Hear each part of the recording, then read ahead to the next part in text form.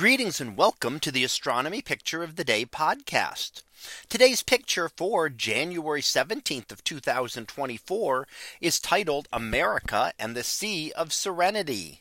So what do we see here?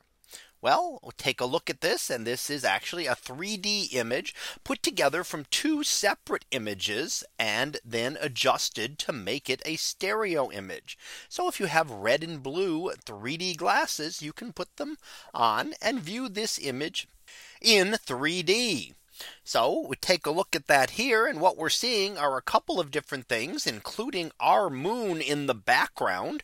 And this is just a image of the moon taken one orbit before the descent to land on the moon for the last time that humans landed on the moon in December of 1972. Now this image was taken by the mission commander from the landing module as it was preparing to land. And you can actually see the command module off to the little bit to the right of center in this image.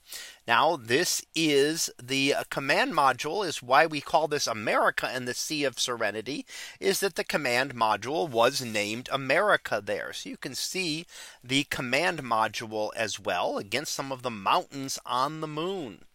Now this was Apollo 17 was the last time humans landed on the moon, at least up until now. And we are again scheduling additional launches to the moon now. And in fact, the next one is scheduled to take 4 astronauts around the moon. Now that won't land on the moon. That will actually be a trip to the moon, around it, and then back.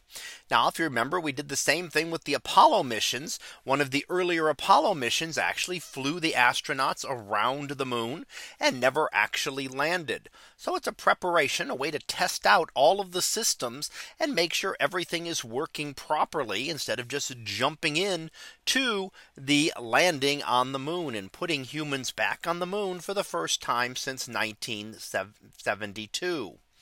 Now this is scheduled for at earliest September of 2025. That will be the next mission to travel around the moon.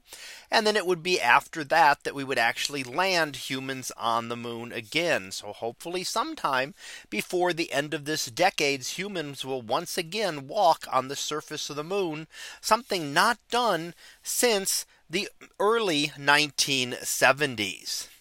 Now, as we study the moon, and you may think we know a lot about the moon since we visited it a few times back in the 1960s and 1970s.